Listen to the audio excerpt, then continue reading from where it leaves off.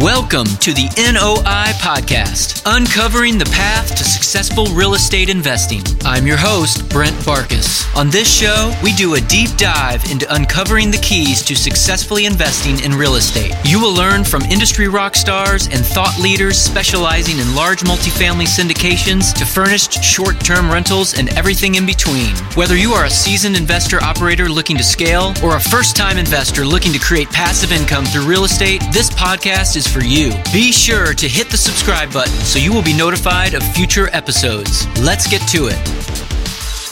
Welcome to this week's episode of the NOI Podcast. My guest is Matt Brawner. Matt is a multifamily real estate investor, managing partner at Minnesota Capital Management and Northwoods Servicing. MCM owns and operates 1,600 rental housing units throughout the Twin Cities and the Mid-South region of the United States. Northwoods Servicing is the property management company for MCM and other rental property owners throughout the Twin Cities. Welcome, Matt Brawner. Hey, man.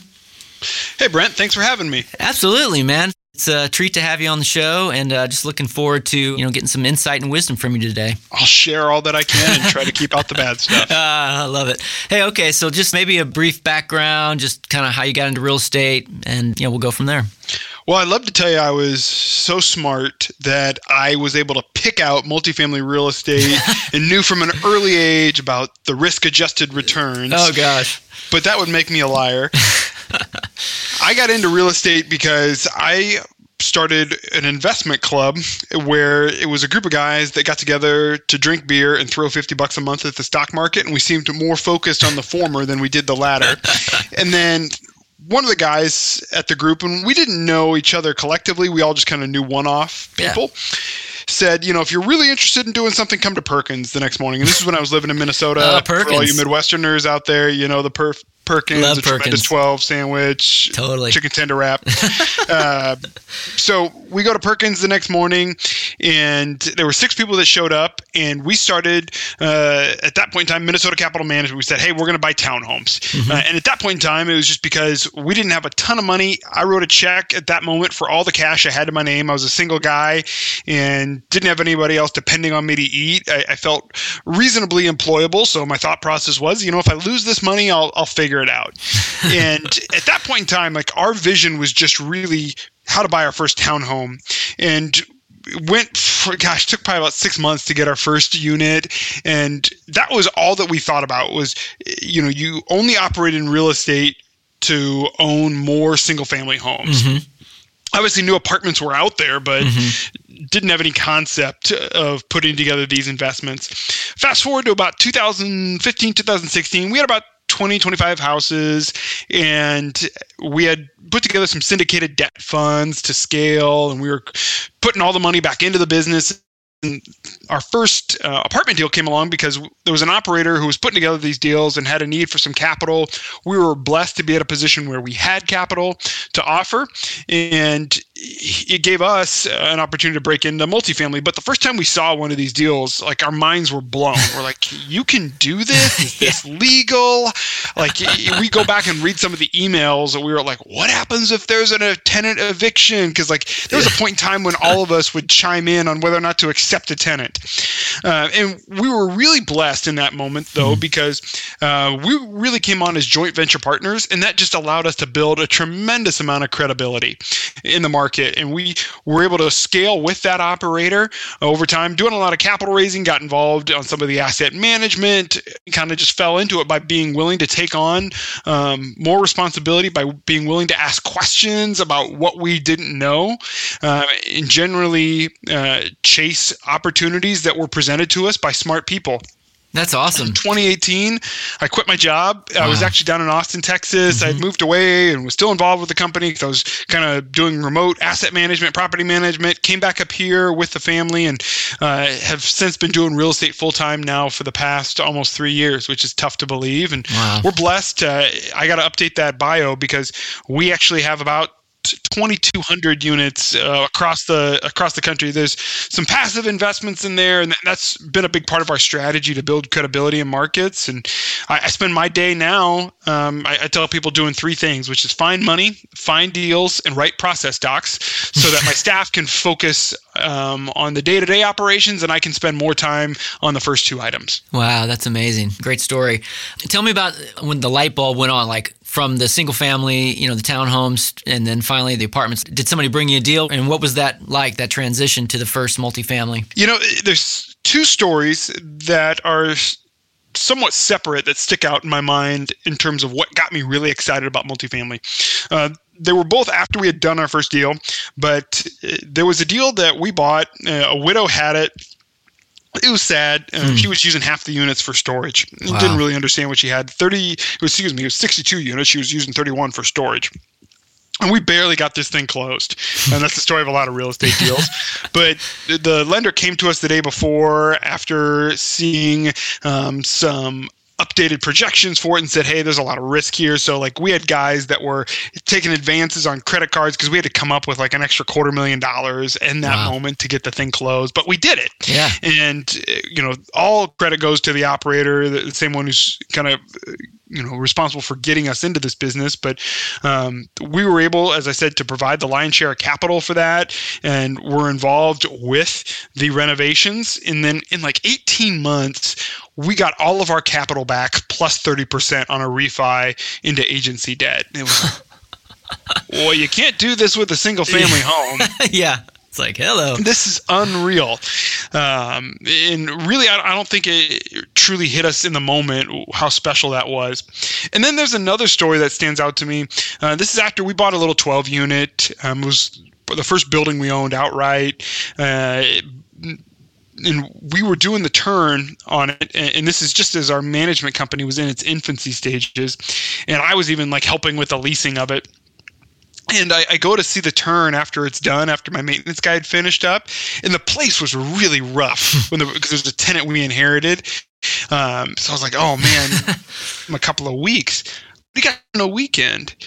And then it hit me as I was walking through. I was like, when you give a tenant a 2,000 square foot house, there's a lot of damage that can be done there. And then I was like, oh, but this is 900 square feet. Well, not even that. It was maybe 750 square feet. I was like, you're just limited in the amount of damage that you can do here. And while, this unit's been vacant, all these other tenants, and I'm not suggesting that all tenants are bad and destroy things. Don't send me nasty emails.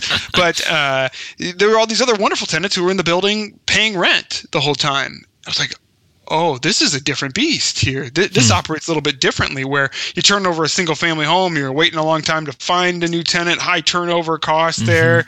You just saw that the efficiency in that moment of that which multifamily could operate at. So those are some of the stories that stick out. I can tell you definitely have passion for it, which I love. I think I read where you have a passion for mentorship. Could you share a little bit about that?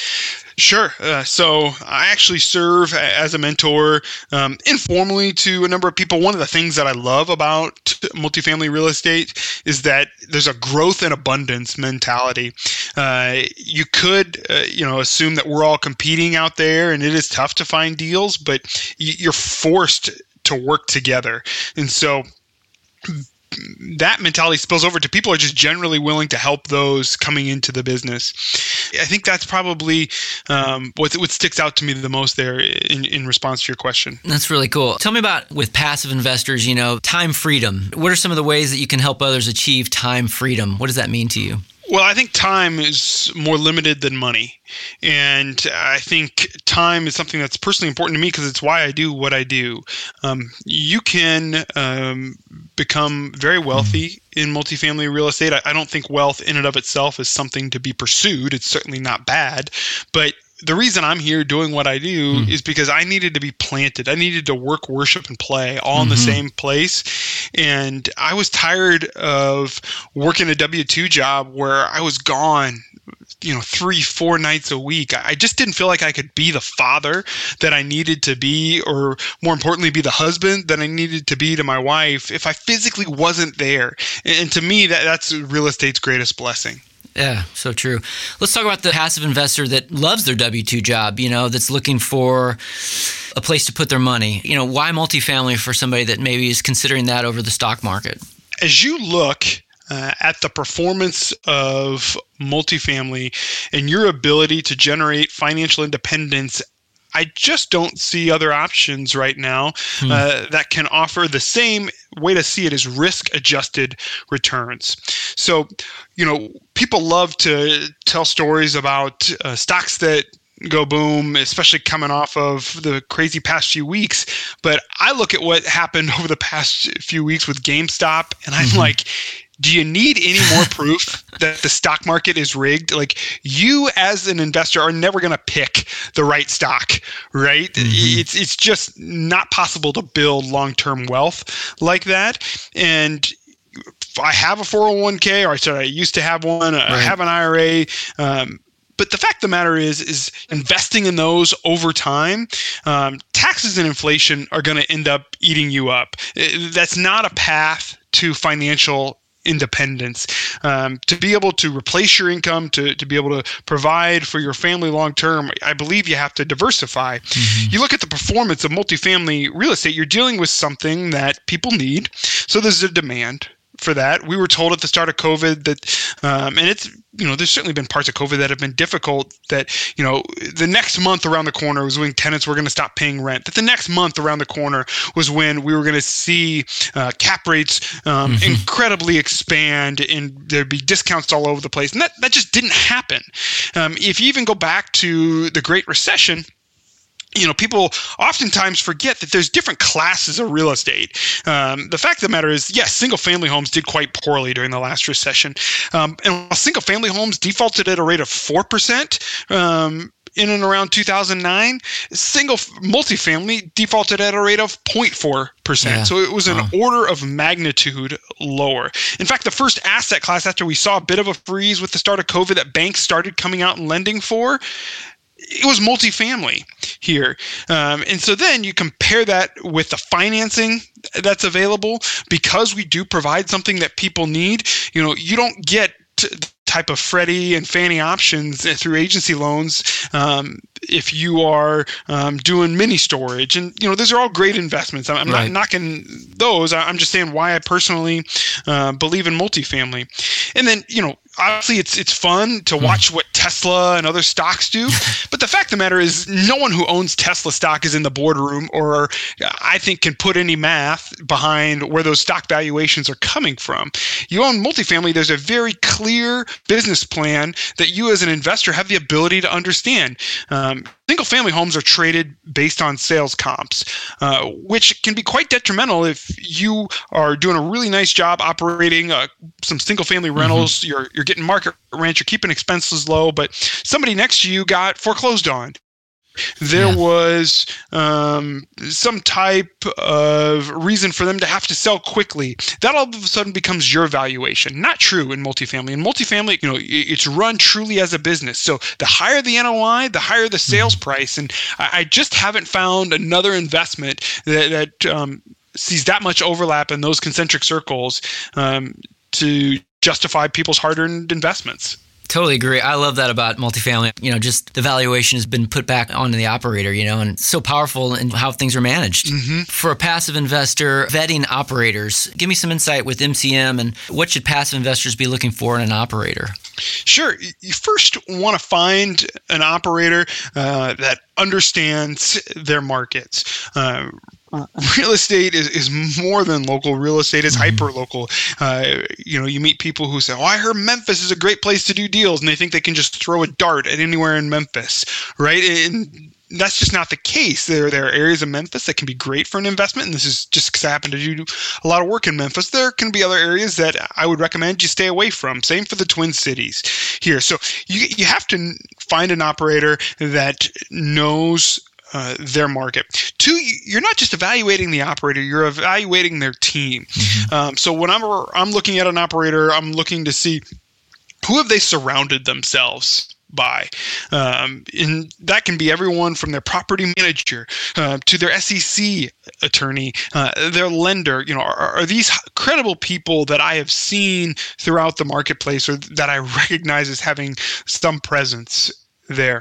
I'm then looking for an operator that can share with me upfront costs.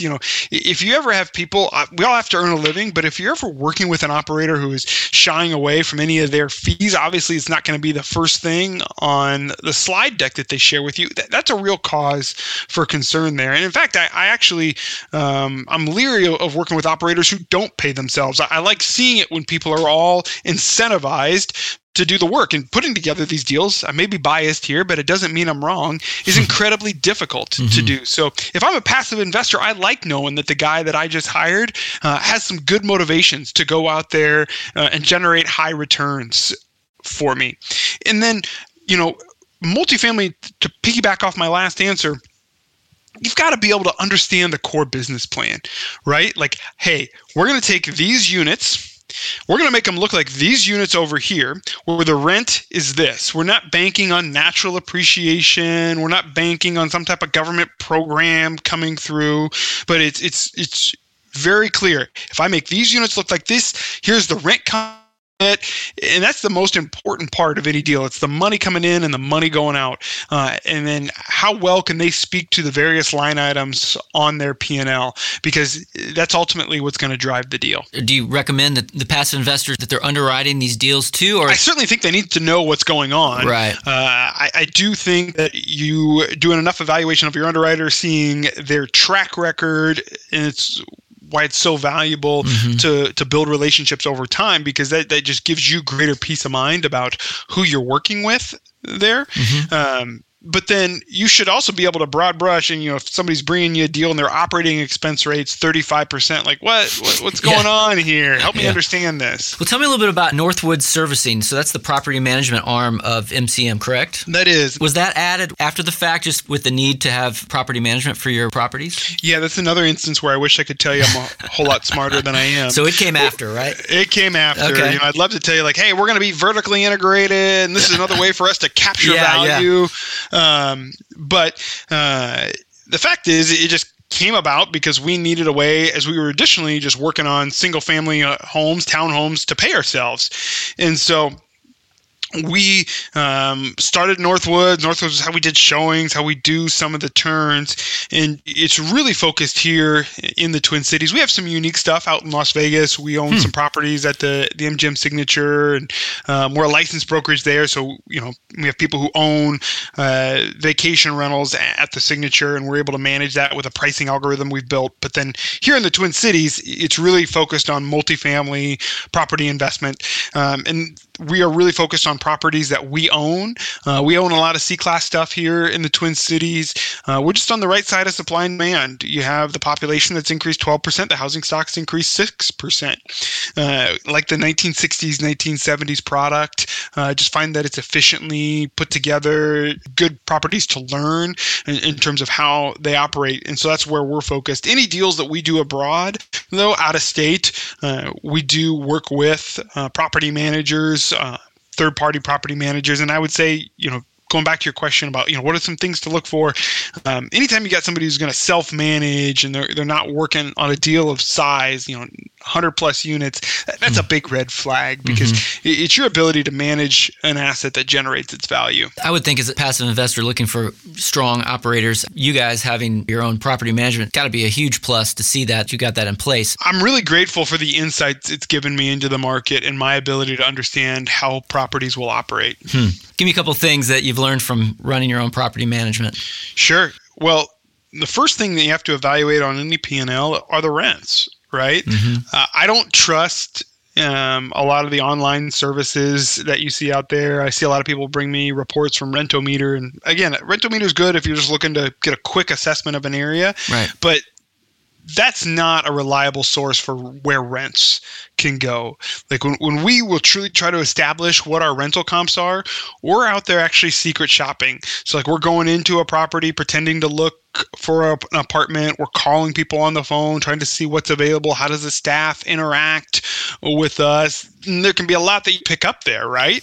Of if they don't have any units to show you, maybe they're charging maybe the rent's too low here, because that means they're 100% occupied. How well organized are they? That just gives you a sense of your competition and how can you position yourself. Like people, there's a lot of different ways multifamily can get dressed up, especially when you get like private equity involved and how you're going to structure all these syndications. But at its base, it's how are you going to beat your competition there locally for the best tenants? And it's based on the price and the product that you offer.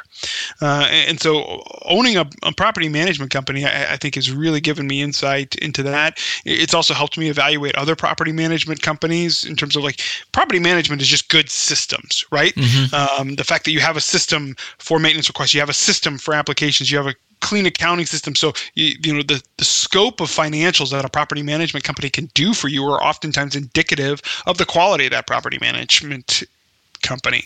And then just the more units I operate in an area, the more quickly I'm able to assess, okay, well, here's what my insurance cost is going to be. Here's what my utilities cost is going to be. And it ultimately allows me to work through deals faster. That's huge. Do you guys always implement that pretty much on every property that you acquire?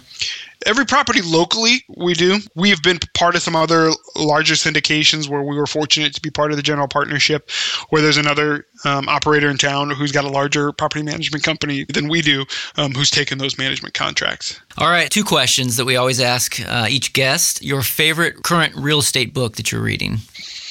My favorite real estate book I'm reading.